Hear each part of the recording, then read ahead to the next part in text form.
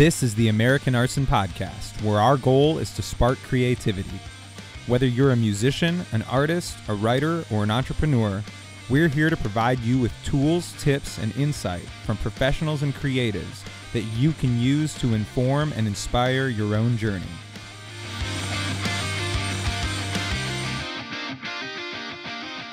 Hey guys, so today we have Mason and Cullen from the BlackSheep podcast, also partnered with HM Magazine, which I'm sure a lot of you are familiar with. They've done countless interviews on their podcast with some pretty incredible artists of all sizes, local and mainstream artists that you've heard of.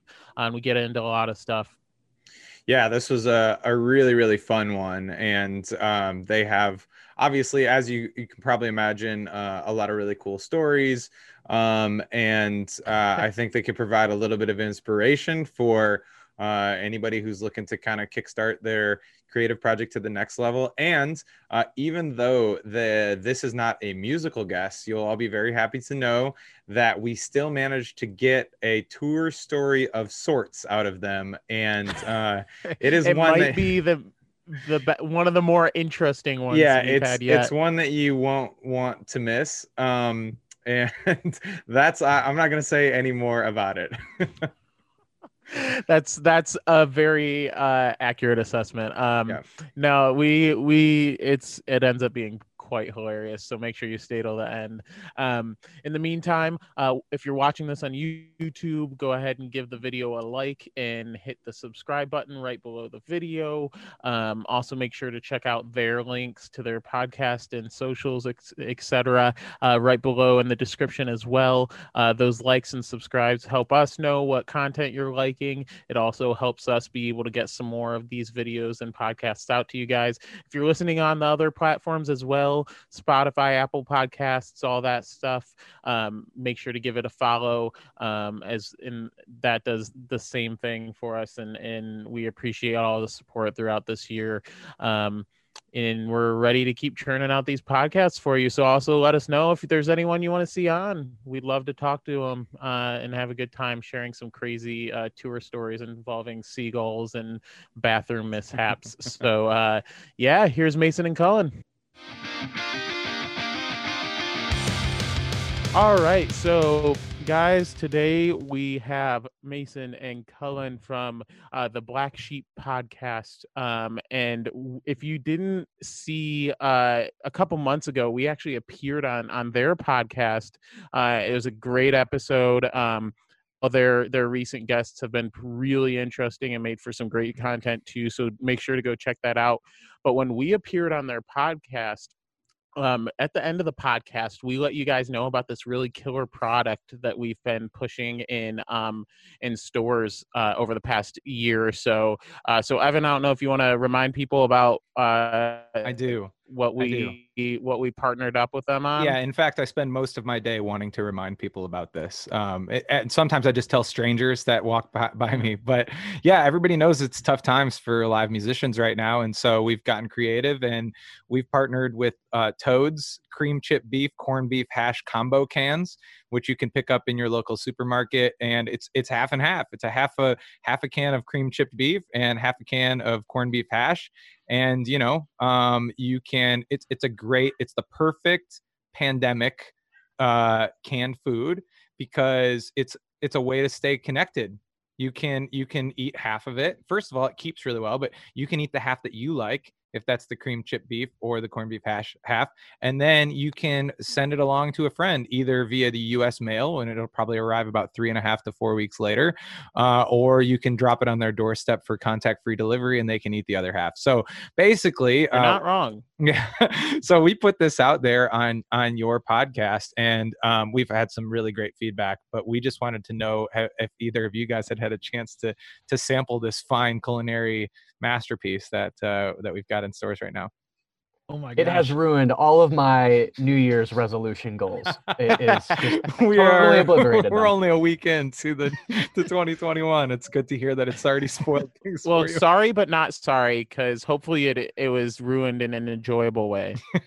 Oh, absolutely. I don't regret it at all, but it has ruined those goals. So are we talking about a dip? Did we have it straight? Did you sprinkle it Okay, over some so tortilla here's my chips, or- problem. I think you asked the perfect question. Did I have it straight? No, you specifically said it was only the dented cans, right? That's So true. I got one that did not come out straight. So definitely I was eating it kind of dented. I Well, guess we you could had to say. we had to save money somehow. So when we went to buy the back stock, we bought all the dented cans, but they taste just as good as They the do. non-dented cans, as long as you didn't get one that punctured. So Yeah, I like to actually put it on donuts. Is that weird? oh, that is extremely weird. Yeah, I was trying to push the boundaries of what this what this miracle mystery thing could Yeah. do. Yeah. Not even his it seemed like dogs it was will best eat it. on donuts. Not even his dogs. Wow. I mean, I know some people have really picky dogs, but I would My say, dogs won't touch it. I mean, if we had to be honest, better than Spam, worse than chili, right? If we're kind of in that middle. Well, you see, I really want to help you guys out with your promotion, but I am a Spam lover. Oh, wow.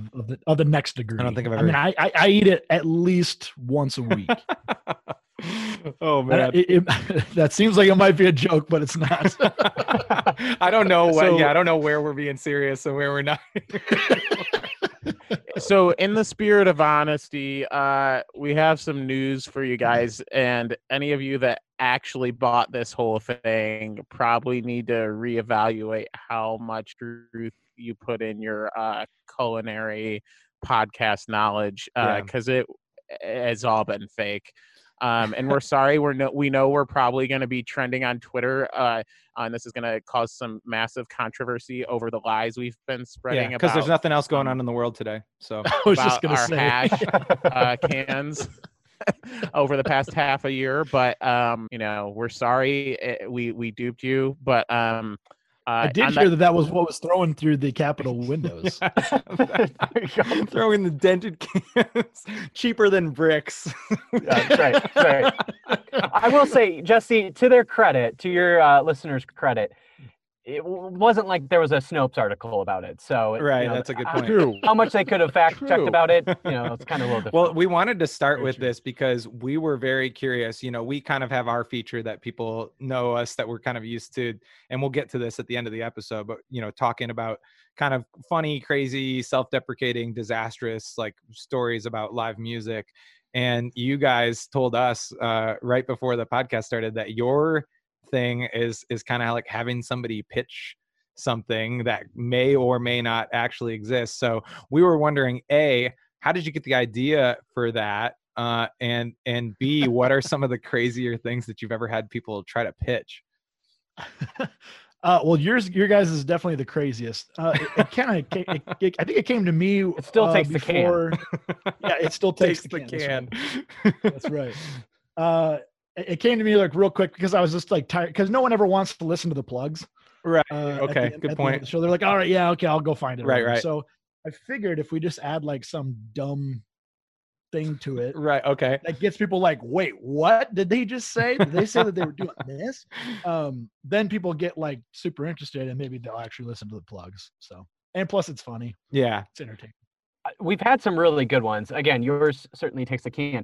I will say, though, our last episode that just came out yesterday, Okay. So January 5th, I don't know when this is coming out, but January 5th, we did an episode with the Oh Hellos, which, if you're in the folk world at all, you definitely know of that band.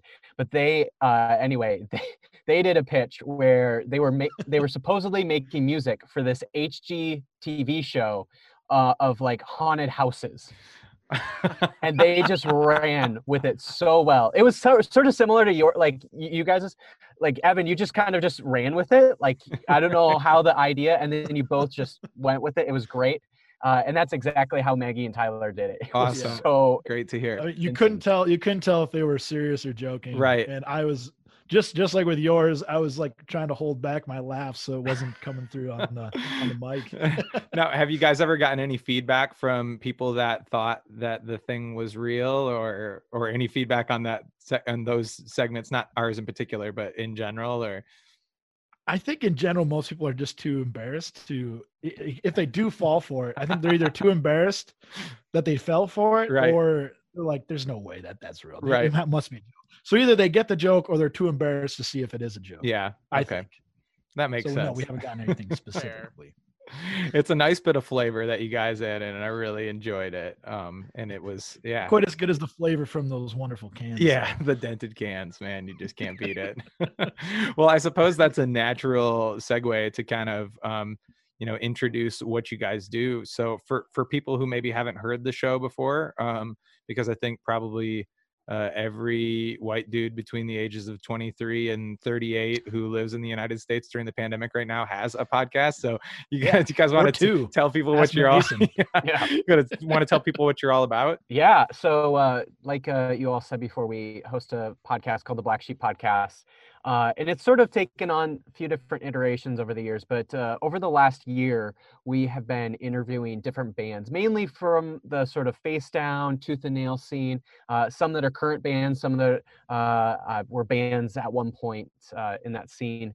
But, we have interviewed a number of other artists too. Like, I mentioned, we just interviewed the Oh Hellos, but I would say the vast majority of the bands that we've been chatting with coming from that tooth and nail and face down scene, which is exactly the scene that Cullen and I grew up with. Cool. Our friendship really is sort of glued by the face down and tooth and nail scene. And so to be able to chat with a lot of people who we really respect, but not only just respect, but some of the people who are legitimately heroes of ours, has just been like kind of a dream come true. So we kind of chat with these bands about kind of their history, their legacy, any new things that they're up to, about faith, if they're a band of faith, and all of those sort of different things. So we love kind of getting into those some heavier topics about their music. Okay. And it's just been an absolute joy to chat with them about it.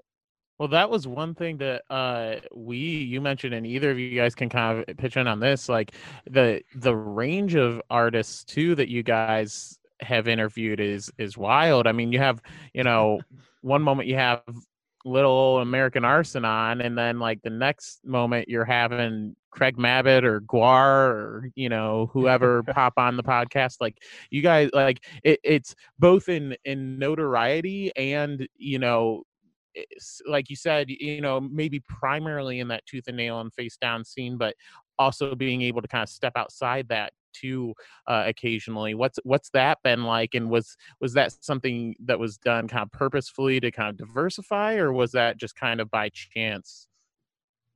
Well, Mason and I definitely have an eclectic taste of music, I guess you could say. We listen to everything. It doesn't matter what it is. It just so happens that like probably our deepest roots are in kind of the more hardcore metal rock scene. Yeah. And so that tends to be like the vast majority of people that we like to interview. But I mean, we just had a folk band on, and we love them as well.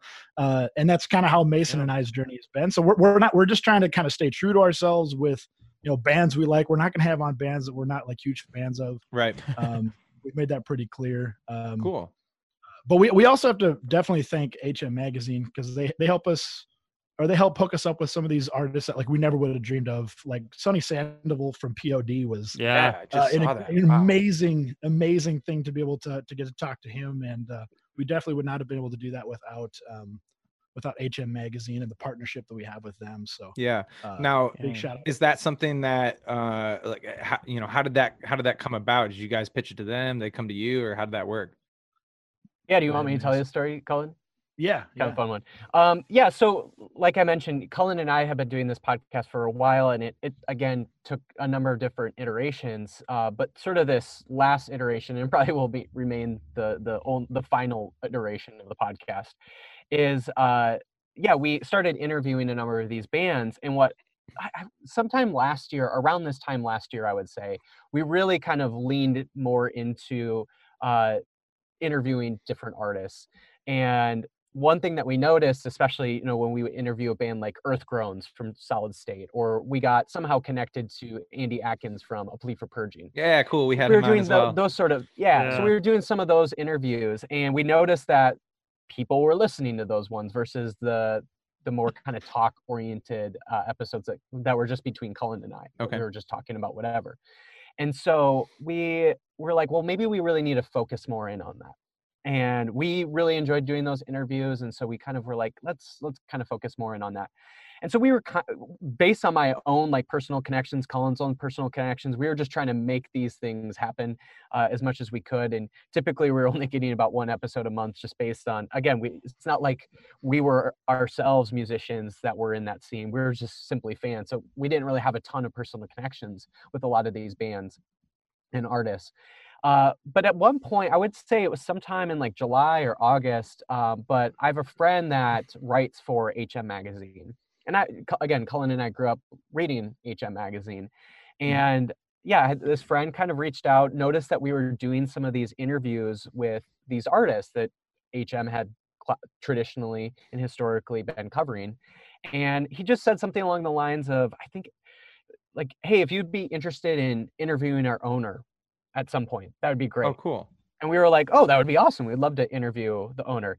But I don't know I don't know if it was their idea or if it was my idea. Somebody had an idea of like, well, let's make it more than an interview. Like, let's see if there's actually something here. And so that's kind of how that whole partnership happened, is let's make this thing happen. And so the logistics worked out really perfectly. They were looking for a podcast to have.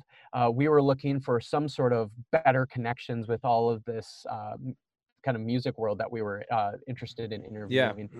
And so they had the connections. We had the podcast, and all the logistics worked out really well. And so they were like, well, we'll just continue throwing musicians at you, and you keep interviewing them and putting episodes out. And we were like, great, that's exactly all we could ask for. And so it just worked out really perfectly. It's done really, really well. I was just texting Colin this last night, but again, we had this episode with the Oh Hellos come out, and it like tripled our previous number of downloads that we had before. Wow. So like, it's just done really well for us, and we've just been really excited about that partnership, and HM seems to be really excited about it too. And I think like the part that's so weird about it is like Mason and I are going on our 5th year of doing podcasts. Oh, wow. I mean, we've been doing this forever. But basically, as soon as like we kind of like figured out that this is the thing we want to do in terms of interviewing artists and things like that, and creatives that we really like, we just said, all right, we're saying goodbye to the past, and we're deleting all those old episodes, and we're going to kind of start afresh. And so if you were a fan of ours, I don't know if there's a ton of fans of ours from way back when, but sorry that you lost all those old episodes, but you did. They weren't that good anyway. Was that difficult to do? It's a good question. It was for me a little bit more, I guess. Yeah, I do kind of all the tech stuff on it, and so I'm publishing and everything. And there was at one point, I was kind of flipping through all of those really old episodes, and I was kind of listening through, and more than anything, it was kind of nostalgic of like us, young, novice, we had no idea what we were doing, and just hearing the audio quality just absolutely shitty, and like all of that was just really fun to kind of go back to. And it's like, it's one of those things where you kind of shed a tear. It's like moving away from like a house that you grew up in or whatever. It's these were my humble beginnings, and you're kind of saying goodbye to it, but it's because there's bigger and better things out there. And so it does kind of feel like we've restarted. It almost feels like we're in our first year of doing this podcast, even though again we've been doing this for a while, but it really does sort of feel like we're in our first year, and we kind of sort of have transitioned our podcast into feeling as if it's that. It's crazy because I think that's something that comes up in the music world a lot too. I mean, it's basically a meme at this point of the fans kind of want to hear the older stuff. And a lot of times the bands are ready to move on from it.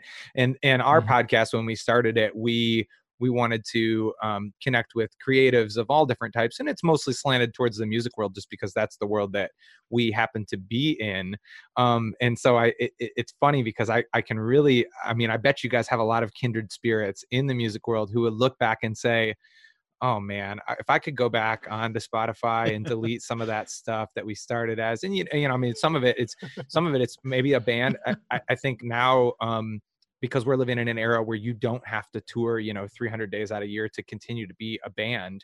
You've got bands, more and more bands that are hanging around for a longer and longer time. And some of them are looking back and thinking like, oh my gosh, I can't believe these songs that, I wrote when I was 18 or 19 or whatever. So I think that's something that all of us kind of experience in the creative world and kind of go through. But there's something just like liberating about that fresh start and saying like, no, this is the starting point, and everything from here on out has, this level of quality. I don't know if that's something that you guys felt, but Evan, it kind of sounds like you're trying to pad yourself for a solo career. No. But yeah, that's what I'm See you, hearing. Jesse. Nice knowing you. Oh my gosh, no, because actually I started American Arson before Jesse was around, and when I look back, he tried it. He couldn't do it.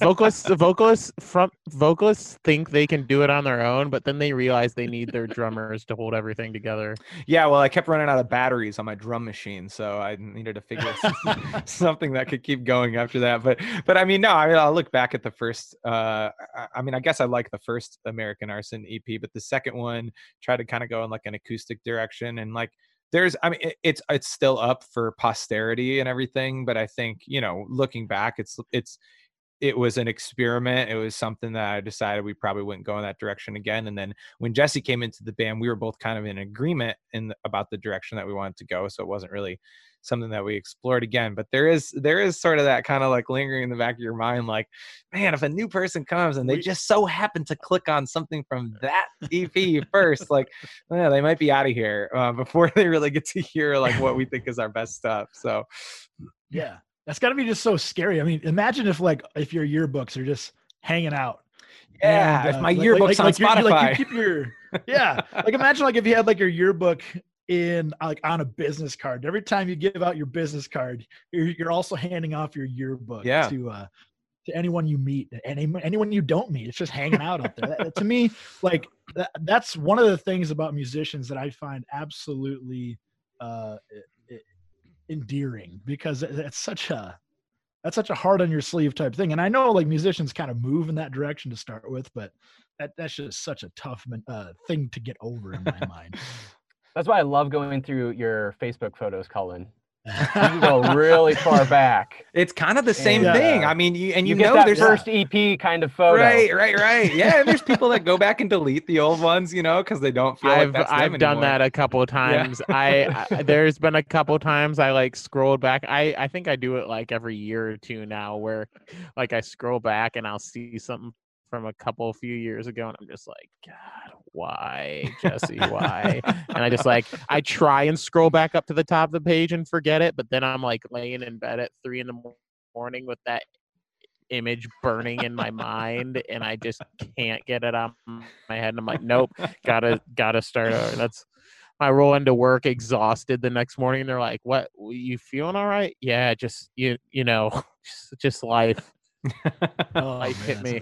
So I guess kind of like diving a little bit deeper into the podcast and the people that you guys are able to talk to, something that Jesse and I had talked about, and I don't know if it's ever been expressly stated or if this is something that's been told to, or talked about with you guys or whatever, but many people who are familiar with HM, for those of us that have kind of followed it for a while, you always kind of wonder, you guys, you have this coverage of pretty much all heavy music, but there's this maybe extra bit of focus on bands that are sort of, I don't even know how to define it, I guess in the Christian market. Some of them would call themselves Christian bands. Some of them would say, don't put that label on us. Some of them would, move in and out of it. Exact opposite. Right. Yeah. Some of them would say, yes, please put that label on us and we're going to play Guar's pretty Christian. Right. So, I guess we were curious about, is that an explicit, intentional thing to kind of meld the two together, or how, I guess, is there any sort of directive that you guys have gotten with the podcast, or how does that work? Well, let me just first say, we're not a Christian podcast. We're Christians in a podcast. Oh So. my Yeah. God. Yeah. So Well, even you're not I in a was- band and you can still claim the oldest oldest line. And I told Evan like that one of the like, even in your guys' podcast, as I see all the guests you guys have on, it's really kind of staying true to this. But like, I grew up, even I'm a little younger, and I grew up even getting the original HM issues and stuff like that, and they were played a huge part in me finding out about some of those bands in more of the mainstream market, growing up as a church kid and being into heavy music, and then having this magazine that kind of had a foot in both worlds per se.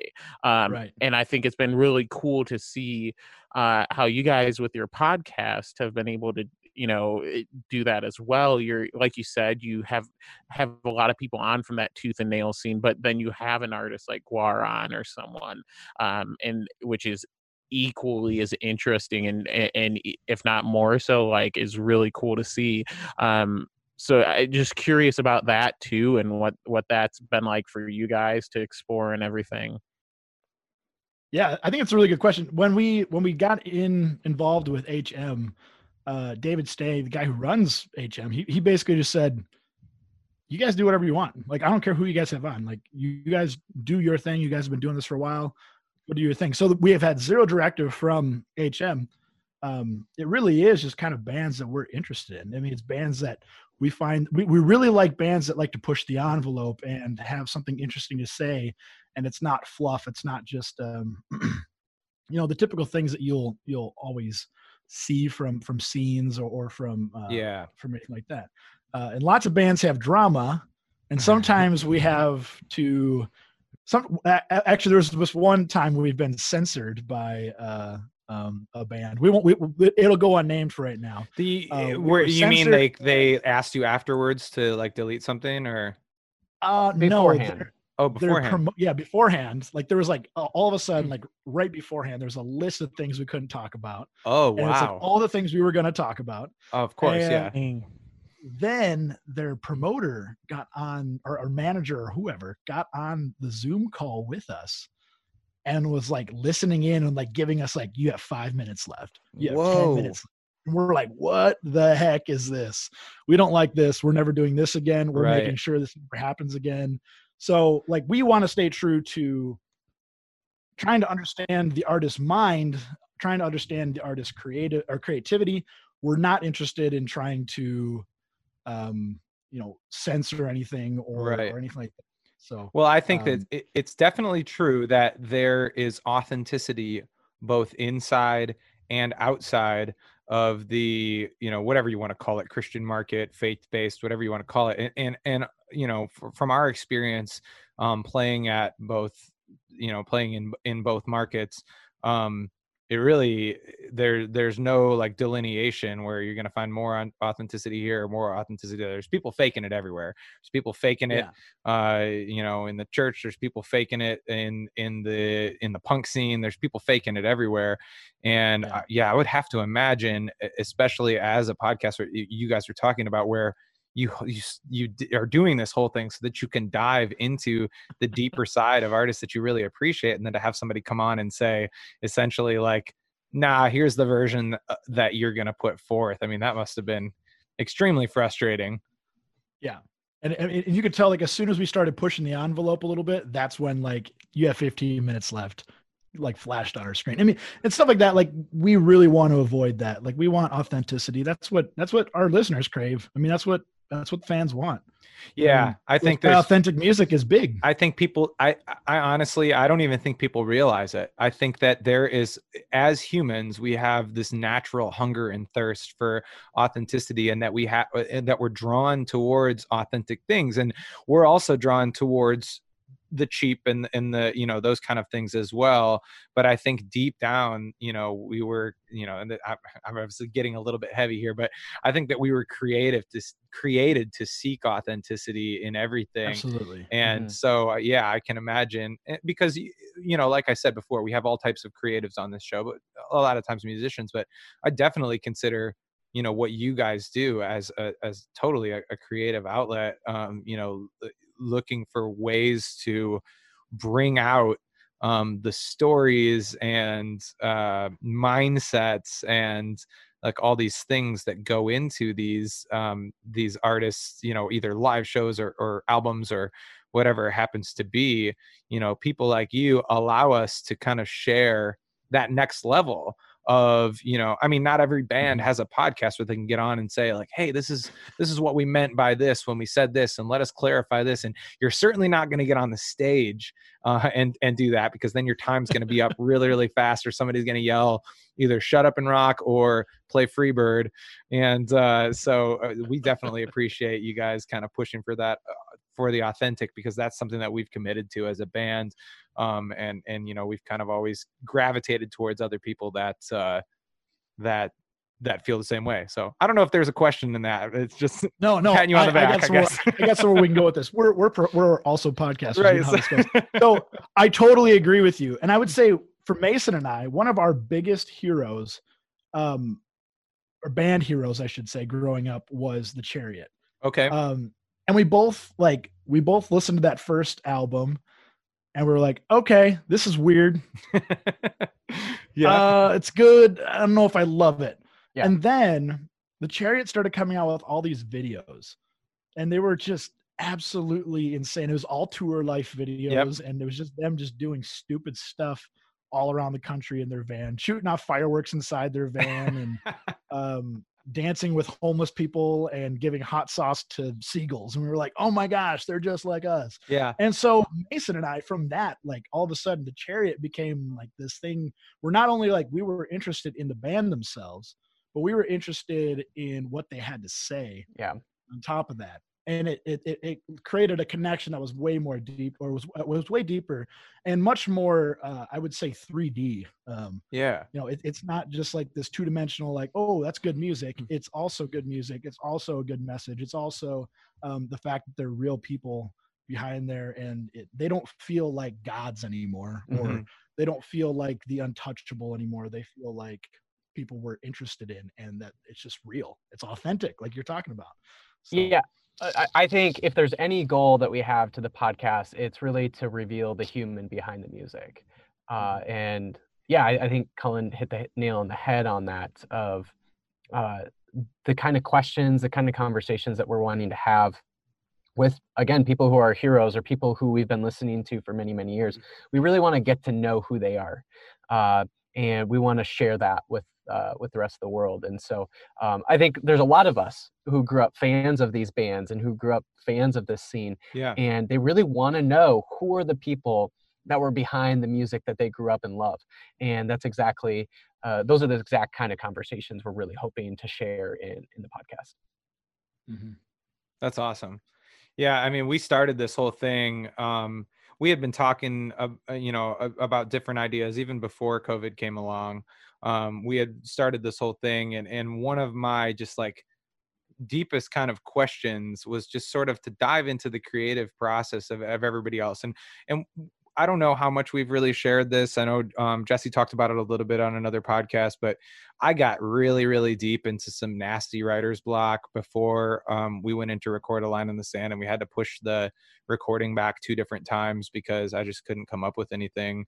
And, you know, I felt a lot of guilt, towards the label, towards Jesse. And not that Jesse isn't involved in the songwriting. He's very involved, but, you know, I kind of come with that root idea. And for me, one of the things that I was just so interested in was getting to talk to other creative people and getting into their process. And I think that something that we've discovered so far from doing this is, man, I don't know that we've talked to a single inauthentic person yet. And there's no like consistent there's no consistent thing across all of these people, other than the fact that they're all trying to be real. It's not like everybody is the person that wakes up at 7 a.m. and really gets on their grind and makes sure that their creative juices are flowing, or everybody is the person that, reads 1,000 pages of whatever literature, and then that inspires their lyrics. Like, people are all over the map. There's no uniformed way, perfect way for, everyone to be their authentic selves, or to be like, same one of my favorite mental health advocates and writers was just posted a huge write up on this of like, like not everyone is the person who is going to be at their 100% best mentally by getting up at 4 a.m. and going to the gym for 3 hours and like being in Evan does, like, right? yeah, as you can tell. But like that may work for some people. Maybe that's some people's way of finding peace or jogging their creativity, and that's awesome. Maybe for some people they have a crazy busy job or home life, and their way to get their creative juices flowing and kind of just be themselves is to get home in that free time and just pop down on the couch and zero out and play some video games or watch Netflix or podcast or whatever it is, and I think like you guys said, and you guys do a really good job about of bringing that authenticity out of your guests is and it's really cool to see because it's something like you said, you mentioned there with the chariot. I remember watching a couple Under Oath DVDs back in the day. Yes. And Oh, I yeah. remember Oh my God. I remember Cullen specifically stole those of one mine. scene. I Oh, I remember man, beef. specifically one scene that sticks with me to this day, and there was a scene on one of their DVDs of them doing the gallon challenge in a Oh parking my lot. Yep. And I remember seeing that and just being like, this is awesome. Like, I want to go on tour and drink a gallon of milk and throw up in a Walmart parking lot. Like Such a high goal for yourself. So, I mean, and I can't say we haven't. I mean, it's probably ate a few too many tacos from Taco Bell in a Walmart parking lot a couple of times, but like, but really, that is like the kind of thing that would take certain bands to that next level for me, is seeing that deeper side of humanity to them and what they're all about in their day-to-day lives, or what the lives they live outside of just what we see on stage. I think that's what was so unique about the Tooth and Nail and Face Down scene, was you had so many of those kind of characters who were really legitimately real people. Whether it's a band that's dumpster divers, yet at the same time they're like the most philosophical band you've ever heard, or like we've been talking about Under Oath and the Chariot, and then a whole slew of bands like that. Plea for Purging was they were doing the same kind of shit too. Like there were so many bands from that scene that really embodied that really well. And so I think that was part of their uniqueness. I think that was part of what fascinated so many of us fans by them, was how real they seemed, even compared to their more mainstream peers. Yeah. Yeah, that's a great observation. And I like what Jesse said too about, everybody kind of having their own individual way that they, I guess, hit the grind, and it's not always about, my favorite part of going to the gym is that I get to drink a protein shake afterwards, and I like protein shakes. So like strawberry flavored. Yeah, my brother has kind of made it more enjoyable for me because he's a fitness professional, and so he's kind of like directed me of what I should do. But and there are days when I get up and I do that, and I feel like, okay, everything is I'm ready to go. And then there's days where I wake up and it's like 10:30, and I'm like, what in the world am I doing with myself? Because I don't have a job where I have to go in super early in the morning or anything, and I'm self-paced throughout the day. But I think that is kind of something that it's something that creatives deal with all the time, and now the whole rest of the world is being let in on this process because of the pandemic, where a lot of people are at home.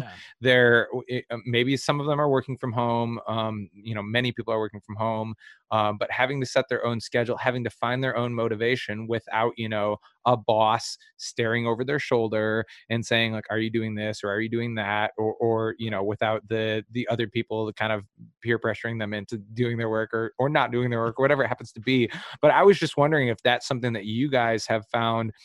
Obviously, since you focus on music and bands, and I think that the best part for all of us of music is getting to go and see it live. Has that been different for you guys since this has started? Do you find yourself kind of just asking the same, like, So what are you doing during the pandemic questions, or have you found ways to kind of shake things up and not kind of get stuck in that rut? Yeah, that's a good question. We were definitely asking that question a lot early on. But now we're kind of taking it as a given, and we're, instead of asking, "Oh, how are things doing? What is it like, releasing a record during the pandemic?" Right. Now we're asking more questions like, how has this pandemic actually affected you? What's your mental health throughout this? Do you feel like, your writing style is taking a hit, or do you think it's getting better, or do you think that, do you just feel like you can't feel anything? Because for me, like, I personally, like, at times I'm just like, man, it feels hard to feel anything because there's just so much going on. Yeah. And I'm trying to almost like compare notes, like, hey, what are you feeling? And that's really all it is. I don't know what Mason, how do you feel about that? I guess that's not a question I've ever asked you. Yeah, I think other than the fact that it just feels so over asked at this point. Yeah. I think everybody's sort of asking that question. It almost, feels like, when a college kid gets back home, like, well, how was the semester, or like, what are your grades, or whatever. It's like, I Right. don't, that's not the question I'm interested in talking about. Right. Yeah. And I think most people are in general, like, how are you during the pandemic question, people are just not interested. But yeah, I think that kind of those deeper questions about how the pandemic has affected their lives, and more broadly, I think are really interesting to them. It allows them to, maybe that's the first time they've been asked that, or have asked that of themselves. And so I think those questions tend to be a little bit better, and reveal, again, a little bit more of the human behind the music. And so I think those are a little bit more interesting just because of how they reveal that humanity behind that music that we've all loved. Yeah. Yeah.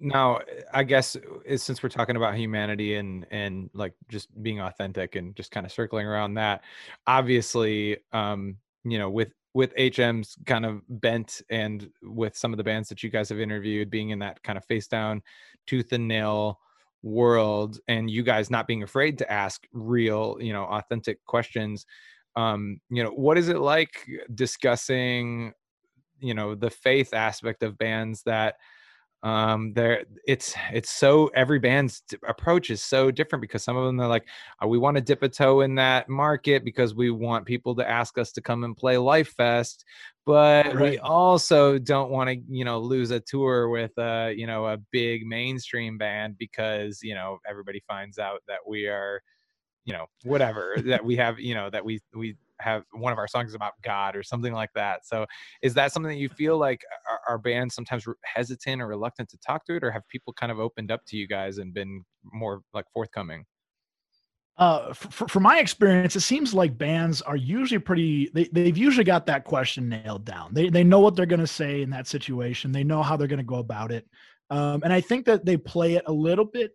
If there's ever an inauthentic moment, I think sometimes it comes on that question where,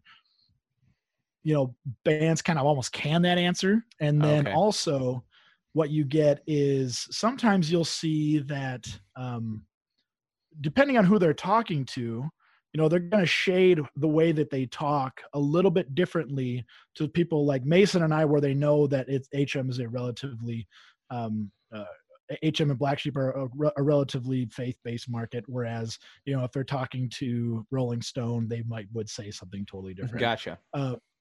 But on top of that, where we really get pushback is on political questions. Oh, and this is where I've been trying to do this a little bit more, because I feel like bands are not taking strong enough stands on politics as of late, in my opinion. I think, like, there's a lot of things that you can stand against these days, and punk was all about that for so long. Which is part of the reason why we asked it of you guys. Yeah, absolutely. And you guys knocked it out of the park. And that's the kind of thing that I'm honestly personally more interested in hearing about, just because if you're really trying to bring out that authenticity, the faith-based question oftentimes doesn't do it. Wow. Unless someone has a really, really out there belief, in which Mason and I will definitely jump on that, because we're interested in that too. Because Mason and I have very different beliefs and I would say 95% of the mainstream church, if Okay. not more. So yeah, I would say the political question is really the question that brings out that most authentic, because they don't hear those questions.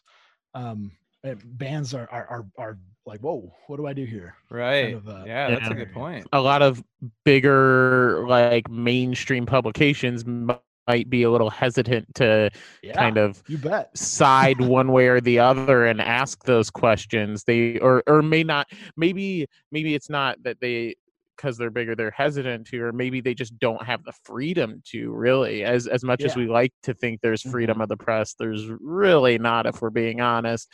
And and at least to some extent, just in the corporate world in general, you have to be careful about what you say, where you can get in trouble.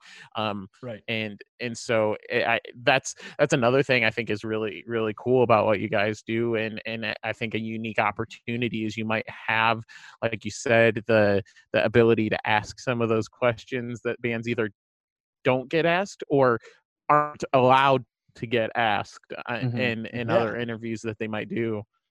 Yeah, I think in regards to the Christian, are you a Christian band question, I think one of the things that's helpful with between Cullen and I versus maybe other podcasts or other like media publications out there that typically will ask that of these kind of bands is I just graduated from seminary. I'm gonna be getting another master's in another master's in theology. So I'm really involved. I work at a seminary, so I'm very deeply involved in the religious world.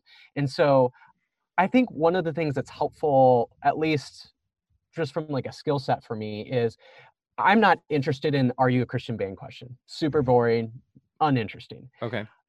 But I know, like I do my homework enough to know kind of where somebody might be at within their faith. And I'm more interested in talking specifically about that then. Okay. Because again, I have a lot of knowledge of where they're at and what kind of questions would be poignant questions to them, what questions might be a little bit polarizing or questions they might not want to answer based on what I'll know about them. So for example, like one of the things that I found really interesting. You know how to press those buttons. I really do. because I know probably more about their own, where they're at than they might. You can put them in a bucket, in a particular bucket, more than they might be able to put themselves in. Yeah. Exactly. Yeah. So one of the most surprising episodes for me was when we were talking with Ronnie Winters from Red Jumpsuit Apparatus. Okay. And we, like the brief kind of press release that we got from them beforehand, it was kind of talking about how some of their new music is talking a little bit about their faith and some of the current like political climate and everything. So I was like, okay, that's interesting. I want to hear a little bit more about that. But it became very clear as Ronnie was talking about some of them. I think we might have asked like the political question before. I don't know exactly when, but it became very clear to me, first off, Ronnie's like super evangelical. Like he's like the kind of guy where he's like, he wants you to know Jesus. Okay. Like, very, very evangelical. That totally shocked me. I was not expecting that at all. And so because of that, I really wanted to press into that of, okay, you seem to be really, really evangelical in your theology, a theology that I've totally departed from. Okay. But yet you still really care a lot about social issues like homophobia and racism and all these different things. Tell me about how you reconcile some of the faith that you grew up with some of these social issues that you care about that oftentimes seem to be irreconcilable within that tradition. See, that's a kind of question that Rolling Stone's not going to ask. Yeah. And so those are the things that I find really interesting. And maybe doesn't have the knowledge to ask. Exactly. So I think part of it is just because that's part of the world that I'm in and I know how to ask those questions. And it's also because those are the questions I'm most interested in asking. Right. That's really cool. I think something that goes along with that is that Mason and I are both like think out louders. Like we think to each other out loud, oftentimes by arguing with one another. And then afterwards, we are like vehement with our points. We're like, this is what I believe. And then what we'll do is we'll think back on that conversation. We'll go, wait, I think I agree with him on this point. And I agree with him on this point. And then Mason will probably do the same thing. And then the next time we talk, it's like, oh, now we're on a little bit more of the same page. And I think we kind of do the same thing with our guests. We try to be, we try to, like, set them up where they have a base where they can talk about the things that they want to talk about, but then also challenge them on them a little bit. And then hopefully they go back and they think about it a little bit and they go, oh yeah. Yeah. Maybe that's two weird guys on that podcast. What's Remind that? me of that thing. We are also two weird guys on a podcast too. And I do think, the harmony between the two, you don't want to both be the exact same kind of like parrot, kind of same thing over and over, but you do definitely want to be interested in the same things. And I know that Jesse and I, that was something that when we first started this, we were both interested in some of the same kind of questions and getting to the heart of some of the same kind of issues. And I think because of that, we've had some really good conversations, even when we didn't really know what we were doing. We started this thing like none of us had ever, Jesse had some journalistic experience from college and doing some interviews with some bands and stuff like that, but we'd never been, in a scenario where, we're sitting here right here with these people and, it's all coming off the cuff and that kind of a thing. And I think that, that kind of comes full circle back to the authenticity piece where if you are really trying to, like you were just talking about, Mason, to strike at the heart of an issue and really find out, like, what does this person believe and feel, and how is that influencing their art that they're putting out there, and how is that influencing who they are on a daily basis? How is it influencing how they are making it through this pandemic? That's something that connects with people, and in that way we can be totally fine with the fact that if like 23 people listen to this podcast or watch it on YouTube or whatever, we could say like, man, I bet you for those 23 people that they got something out of this and that it made their day a little bit better. And that's the attitude that Jesse and I have always taken to the stage is, we talk about it all the time, 5 or 500. If 5 people show up there, we're going to give them every single thing we got, and we better walk off the stage, going deaf and sweating to death and bleeding from our knuckles and everything like that, because those 5 people I wear in-ears for a reason, right? So Jesse, I'm going deaf. All of the other stuff applies, but yeah, Jesse and I both have like a sweating competition at the end of the show for who can wring out their shirt into the most number of gallon jugs, and that's the person. That's really why we don't show up. The other person has to drink it, right? Oh man, the loser, the person that sweated the least has to drink it. Yeah, that would be something. That's in one of classic those cornerstone festival. I was just about to say, one of those chariot videos, but oh man. Well, hey, one of the things that we have been kind of talking to people about, because we are all very much missing live music, and for those of us who go out on the road and tour, we're missing traveling in general. Yeah, traveling, getting out there, going to shows. As much as we love playing shows, we love going to shows as well. And so we've been asking all of our guests who kind of have a background in the musical side of things about that. But we have some info that you guys might have a very good kind of live music story for us that might make us all nostalgic for it and ready for it to come back. So would you care to share that with us? So many. we have a ton, but I heard there might be one special one. There is one very special one, okay. Mainly because it was over the course of a number of days. Okay. I already like where this is going. Do you want me to go through it, Mason, or do you? Yeah, I don't even know which one you're gonna bring up. I was gonna do the Colorado trip one. Oh, sure, great. Okay. He's like, what did I do? I thought you were for sure on the same page with me. I thought that you knew. I had no idea. Well, if he's got another one, then we can do that too. Oh yeah, we got to hear yours. Yeah, too. let's knock this one out for sure. So this is more of a story about friendship that's related all around music. Okay. So Mason and I are big fans of a band called The National, kind of a, I guess they just did a song with Taylor Swift, so maybe they're not necessarily indie anymore, but they were definitely in. I would have called them indie for. Yeah. I mean, when we went to go see them, I guess that they were kind of like on the edge of indie. Yeah. So we were going to go see them at Red Rocks out in Colorado. Yeah, we got a chance to go there, not to play there or see anybody there, but just go there. So. It's even cool just to go see. Yeah. Just to sit in the stands by ourselves. Yeah. Yeah, it's totally worth it to do that for sure. I would do that in a heartbeat.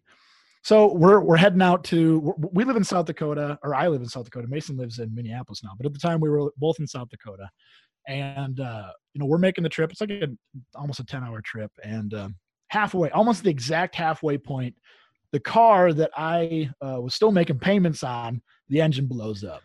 Oh, and we've been there. I mean, we're pretty much SOL, and I think I was under 24 or 25 or whatever it is at the time, so I couldn't rent a car either. So basically, what happened is we had my car towed to the nearest town, which was North Platte, Nebraska, and good old North Platte.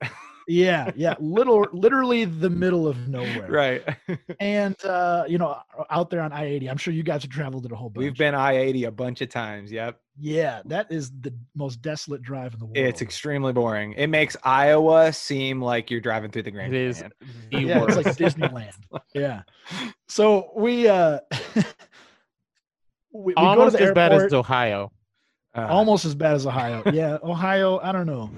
There's parts of Ohio that aren't bad. No, Southeast Ohio is cool, but the 75 South, oh my gosh. Yeah. Anyways. Oh yeah. So North Platte. So, back to North Platte. Yeah, we get to North Platte. My car, I just leave it at a mechanic shop. I was like, call me and when you figure out what might be wrong with it. Right. I knew the engine was blown, but I didn't know how bad. So we decided to get to the airport. And this is before Uber and Lyft and all that stuff. So like we walked over. As if like North Platte would have Uber or Lyft. Right. Well, they might. I bet you they do now. But anyways, we get to the airport. We try to go to the Hertz. The Hertz guy's like, no, I can't rent you a car. You're not old enough. And I'm like, are you kidding me? What? So did you know going to the airport that you weren't old enough, or you didn't even know that was a thing that you couldn't? Yeah. No, I didn't even know it was a thing. Yeah, because people think like 18's a milestone, 21's a milestone. Right. Nobody's like, what's the age I can rent a car again? Yeah. You would think, right? Right? So I called my dad. I was like, hey, Dad, would you co-sign for me? And the guy behind the Hertz desk is like, no, I won't do that either. Oh. I was like, what? Yeah, because he's not like physically present or something. Yeah, right. Because he wasn't physically present. I was like, we are stranded here. I have no way to get out of here. And what ends up happening is there's this guy that overhears us. He's like in his early 80s. And he's like, do you guys need a ride? We're like, yeah, we're trying to get to Colorado. He's like, oh, well, I live over by McCook, Nebraska. I could give you guys a ride. There's an Amtrak there, and you guys could Amtrak it into Colorado. Oh man, into Denver. And we're like, well, we made it this far. Right. So we get in the car with this guy, and this is like 120 miles south. Like this is a long trip. It's like south. a 3-hour drive with a guy that you don't know. He could be the with Zodiac, a guy we don't know. Yeah. For all you know. Yeah, he could have been a serial killer, but he was the nicest guy in the world. If he is listening, or if his grandkids are listening, or someone's listening that knows him, his name is Blake Gigax. Gigax. I would love to send him a letter thanking him because the guy was just like the most kind gentleman on He's earth. like one of those people that you would send a Christmas card for the rest of your life, but like that's your only form of connection. Right. Yeah. So we get to McCook. And they drops us off at the Amtrak station. And the Amtrak station's like, sorry, the train's a little late. And we're like, well, how late? And they're like, well, it's about 14 hours late. Whoa. We're like, what? Are you in danger of missing the entire show at this point? Oh, yeah, it'd be cutting it close. Like if we made it when the train said it was going to get there, we basically would have had 2 hours maybe. Okay. And we had a friend that lives in Colorado that was like, well, I'll give you a ride once you get to Colorado. Right. So basically what we decided to do was call up our friend who just got done with a 12-hour day of work and say, hey, you want to drive to McCook, Nebraska and come pick us up? And he's like, yeah, I'll come do that. So he like drove all the way, which is like a 4-hour drive. Wow. And then he drove all the way back. I couldn't believe it. So 8-hour round trip. Thank God for good friends, man. After he just got done doing a 12-hour day at Zillow, which is where he was working at the time. Wow. So basically, you gotta say the gas station we stopped at in the middle of the night, in the middle of the most desolate part of Colorado. I don't remember it. I was completely zonked out because I was under had stress induced sleep. Oh yeah. Like I was like, I can't handle any more of this stress. I am sleeping. And I just like could not wake up. So I don't even remember stopping at this gas station. Oh, there was a point. It's like, it's still outside of the mountains. So it's like pure flatlands of Colorado. And middle of nowhere. It's kind of like the part where like you don't want to be on E. Yeah. And Because you don't know when the next gas station's coming. Yeah, and we basically were on E. And no. and we're driving, and like somehow, sort of miraculously, this gas station kind of just appeared off the road. And so we pull up in it. At this point, it's like maybe 12, 1 o'clock at night. And so nobody's there, obviously. But we pull up, and we were like, okay, well, maybe at least we can still get gas. And we pull in to a pump, and we're immediately sort of demoralized because we were like, we look at the pump, and it's such an old pump that the gas price indicator literally was like rotary dials. the Rolodex. As like, yes. And we were like, well, this is not going to take a card. Yeah. Like the only way you can pay for it is if you actually went into the store, and right. nobody's It didn't have there. A coin slot where you could just like pump quarters no, into. Nothing. So we were like, oh shit. But then right next to it, fortunately, we just like kind of right as we were about to give up hope, right next to it was like a card reader that somehow, some way, shape, or form was rigged up to this thing. And somehow it was not someone trying to steal your credit card information. Yeah, exactly. So we like swiped it, and sure enough, like it worked, and we were like, oh, thank God, and got to Denver later that night. But wow, it was a weird. Anyway, so that's where we're at in the story. Where else? Yeah, so we get to my buddy's house, and we like zonk out on the floor. You know, typical broke, don't have any money type style. Yeah. And like us, we didn't have any money. Right. We're like, a hotel?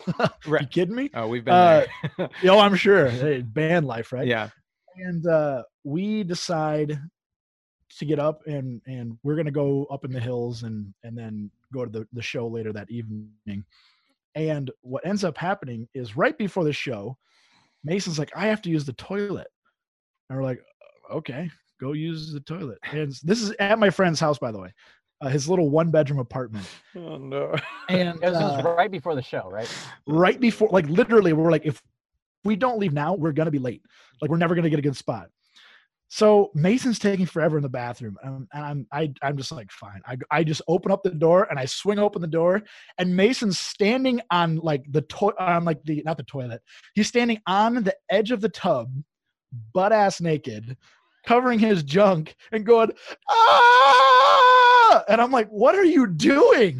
And I look down, and there's just water flowing out of the toilet. And there's just birds flying all over the place. And I'm like, what? This is why Mason didn't want you to tell this story. But he's being a great sport about it. Just so you know, Mason's not a big dude. He's like, what are you, Mason? 115 pounds, 120 pounds? Oh, give me a break. Played college football, not college soccer. Yeah, you're half that weight now, though. Anyways, so Mason's not a big guy. My dog weighs 135 pounds. So. That's a big dog. Yeah, Mason's not a big guy. But Mason is known for clogging toilets in just about every single house that any of us have ever lived in or rented.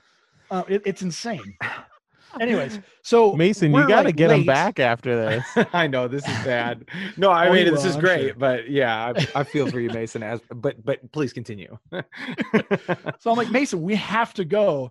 We need to clean this up really, really fast. But like, there's literally a full inch or more of water in the entire bathroom. Wow. And my friend is like, just go take my car. I'll clean it up. The guy who just like drove 8 straight hours after a 12-hour day of work. I know I could kiss the guy. Yeah. Wow. Yeah, he's amazing. Anyways, we take his car to the show. Water, though. Yeah, no, don't kiss him after that. Yeah, I know. Could you? I couldn't believe that he even talked to us after that. Oh man. He does give Mason the side eye just about every single time he looks at him. Yeah. It's just liquid Ebola. Just Mason, you should just you guys should go hang out with him at his current place, and the first thing you should say when you walk in is, can I go use the bathroom? Where's the bathroom? I really need to take a shit, Nathan. Oh no. I ate some tacos. What a guy, today, though. just not sitting there. I know. What a guy. He just said, go his name ahead. is Nathan Van Manen. He's one of the best humans ever on earth. So he also lets us borrow his car, and I drive it to Red Rocks, and we go and enjoy the show. The show is absolutely amazing. We got terrible seats because Mason made us late. I almost got in a fight with a guy there unintentionally. And we need what to else? go. There's something else that happened. We need to go find this friend of yours and have him do a Yeah, little he's the cameo next. to He's the next explain- guest for sure. Yeah. Already Oh, decided. he would his love side of that. this He's actually story. trying to make some EDM music. We got so 4 he'd be episodes great. left in this season. He's all 4. Yeah, there you go. Just tell us about Colorado. Yeah, seriously. We'll just say the incident. He'll know what we mean. The but- incident. Yeah, he'll probably know. Oh man. So we go and watch the show. The National put on a fantastic show. They played a bunch of songs from their new album that hadn't come out yet, which we were all happy about. And then we leave, and when we go out to the car, the battery's stone dead. No. I'm just like, this is exactly what would happen. Come isn't it? on. So he had like an older CRV, and I wasn't used to the fact that I had to shut off the lights. I just was used to automatic lights, so I left the lights running. Oh, so you and Jesse have a lot in common. I did that once. It's not my fault. I don't drive a conversion van from the 1990s. It's an 02, but yeah. It's an 02. Same difference. I love it. So the like almost everyone's gone by the time we get out to the car, and like thankfully I'm like running around like, can we borrow some leads? Can we borrow a jumper cable? Right. And finally someone's like, yeah, I got one, I'll come jump you. And like thankfully he jumped us. We got back, and like his radio wouldn't work in his car or anything like that because we jumped the battery. The guy jumped it wrong. I don't know what happened. Reverse polarity. It was a terrible but awesome thing because it was definitely stress inducing to me, but it was also like a time that we will remember forever. Absolutely. You're missing the climax of the story, Cullen. What was the climax? Enlighten us. So The climax wasn't the forgot. turd water? so we had to get back to South Dakota. Oh yeah, So- I forgot. Yeah, so we have to go back to South Dakota. So the next day we go to, I think it was Hertz, right? We went At to Hertz. Denver International Airport. So like the big Hertz in no. Denver. Take we go 2. there. Yeah. And we were like, okay, so here's the deal. Like, we desperately need to rent a car. We have to get back, like a one-way kind of trip. Our car blew out. Anyway, we were like, long story short, we need to get back to Sioux Falls. And they were like, but here's the problem. Like, we tried to rent a car at a Hertz in North Platte, Nebraska, and they wouldn't let us because we're all under 25. And they're like, oh, that's no problem. You just have to pay an additional fee. We were like, what? Oh no. See, So anyway, we got a car and we went back to Sioux Falls. See, I was about to congratulate Cullen because I was like, this is in true band guy fashion. Like, I know you guys have said you're not in bands, but in true band guy fashion, this is such the show must go on mentality. You're not thinking at all about how are we going to get home. It's just we have to get there. We have to get to the show. And I mean that could have been an economic decision because I'm sure the Red Rocks tickets weren't cheap. But thankfully I bought them well in advance. I was absolutely loving that. But then an old theology major over here had to come and be the stick in the mud and remind us that you had to get back. No, that's incredible. Wow. And Mason, what a good sport for Enduring that story. Yeah. Oh my goodness. Yeah. The thing is like there's so many other like stories revolving around me taking a shit and plugging the toilet. Like it really was like it was a matter of time that he was gonna say one of these. And oh man, that's great. I feel like this is like one of the least embarrassing ones. That's awesome. Yeah, that honestly is. It honestly is one of the least embarrassing. Well, it's crazy because we've had a lot of bands on here and there's been a lot of crazy stories, but you guys, despite not being in a band, might have just gifted us with the best tour story that we've had yet. So thank you very much for that. That means so much. I can't even tell you. I do have a short one too, if I could share. Absolutely. Let's go for it. I don't think it's like our best one. It's a short one that's just kind of really fun. Go for it. So probably, what was it, 2012, 2011, we went to Sunshine Festival in Minnesota.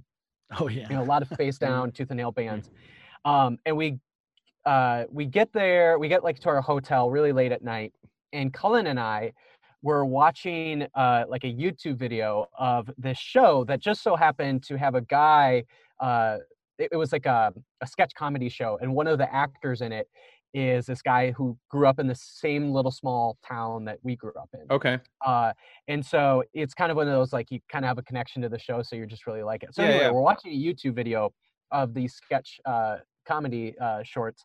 And at one point there was one, I don't know, we must have never seen it before for some reason, but we watched it and we literally burst out laughing. It was probably the most like guttural of laughs I've ever had for the longest period of time. I mean, it was like a good 10 to 15 minutes that we were like constantly laughing. When you get stuck in like that laugh loop. Yeah, exactly. It was just a loop. We couldn't get out of it. It was so much. It was so funny. Anyway, so we're like probably waking up the entire hotel. Right. Specifically our neighbors. Specifically our neighbors, which we're about to reveal in a second. So anyway, we go to the show, we go to the festival, go to the shows and everything. It's great. We get to see Under Oath that night. And anyway, we get back to our hotel late that night and we see this huge bus right outside in the parking lot of this hotel. We were like, what in the world? This is Wilmer, Minnesota, like right, got to be a part of the festival, right? Yeah. So anyway, we're like, well, this is a big, maybe it's a big band, that'd be kind of cool, but whatever. So anyway, we go in, sleep that night, we get up the next morning, and for some reason I had to like go out to the hotel desk to like get a pair of scissors or something. So I go out to the hotel desk. You never know when you're gonna need a pair of scissors. Yeah. So I'm like walking back, and all of a sudden, just like out of the bathroom, as sort of like at the same time that I'm walking, out comes this guy with really long dreads, kind of skinny white guy, and tatted everywhere. And I'm like, that's Spencer Chamberlain. And I'm just walking next, and I'm just kind of walking next to him. Didn't say a thing, just like knowing, okay, I know who this guy is. He play doesn't know who I'm play cool. And like I'm trying to play cool, and the only thing I could like kind of muster out of like, hey, like I know who you are. It was just like the only thing I said was, hey, I really liked your show last night. Hey man, nice set. Yeah, and so anyway, like I get to my room, he kind of like takes a corner, and then like right next to our room, he goes into that room. So literally right next door to us. And I like go into the room with Cullen. Cullen's still in our hotel room. I yell at him like, Under Oath is literally right next to us staying. And so he like jumps out really quick, and all of a sudden all the guys from Under Oath just like get out of that room and like pass by us. And Cullen I remember he's like just halfway out the door, just like, hey, nice show last night, guys. And they just all walk by. They're like, hey, thank you, or whatever. But so we had to have like woken up Under Oath that night before when we were just gutturally right before laughing. they were about to put on their big festival show. And it was at like, I don't know, probably 2 a.m. when we were laughing like that. Man. Because our buddy of ours who had come really late and joined us. But oh man, I felt so bad. You know what, man? Even the cheapest of motels have some pretty solid soundproofing. I mean, think about the last time you were in a hotel and you actually heard anything that anybody else was doing. So you were probably that is true. Spencer probably doesn't hate you for the rest of your life. But hey, you could always reach out and see if he wants to be on the podcast, and then you would know. So yeah, that's true. There you go. We should do that and bring that up. Hey man, remember that time in 2012 when I accidentally woke you up, or might have? I'm not sure. Maybe I didn't. Actually, he's probably like unprompted. He's gonna be like, there was that one time in 2012, these asshats decided to just start laughing at 2 a.m. in Minnesota.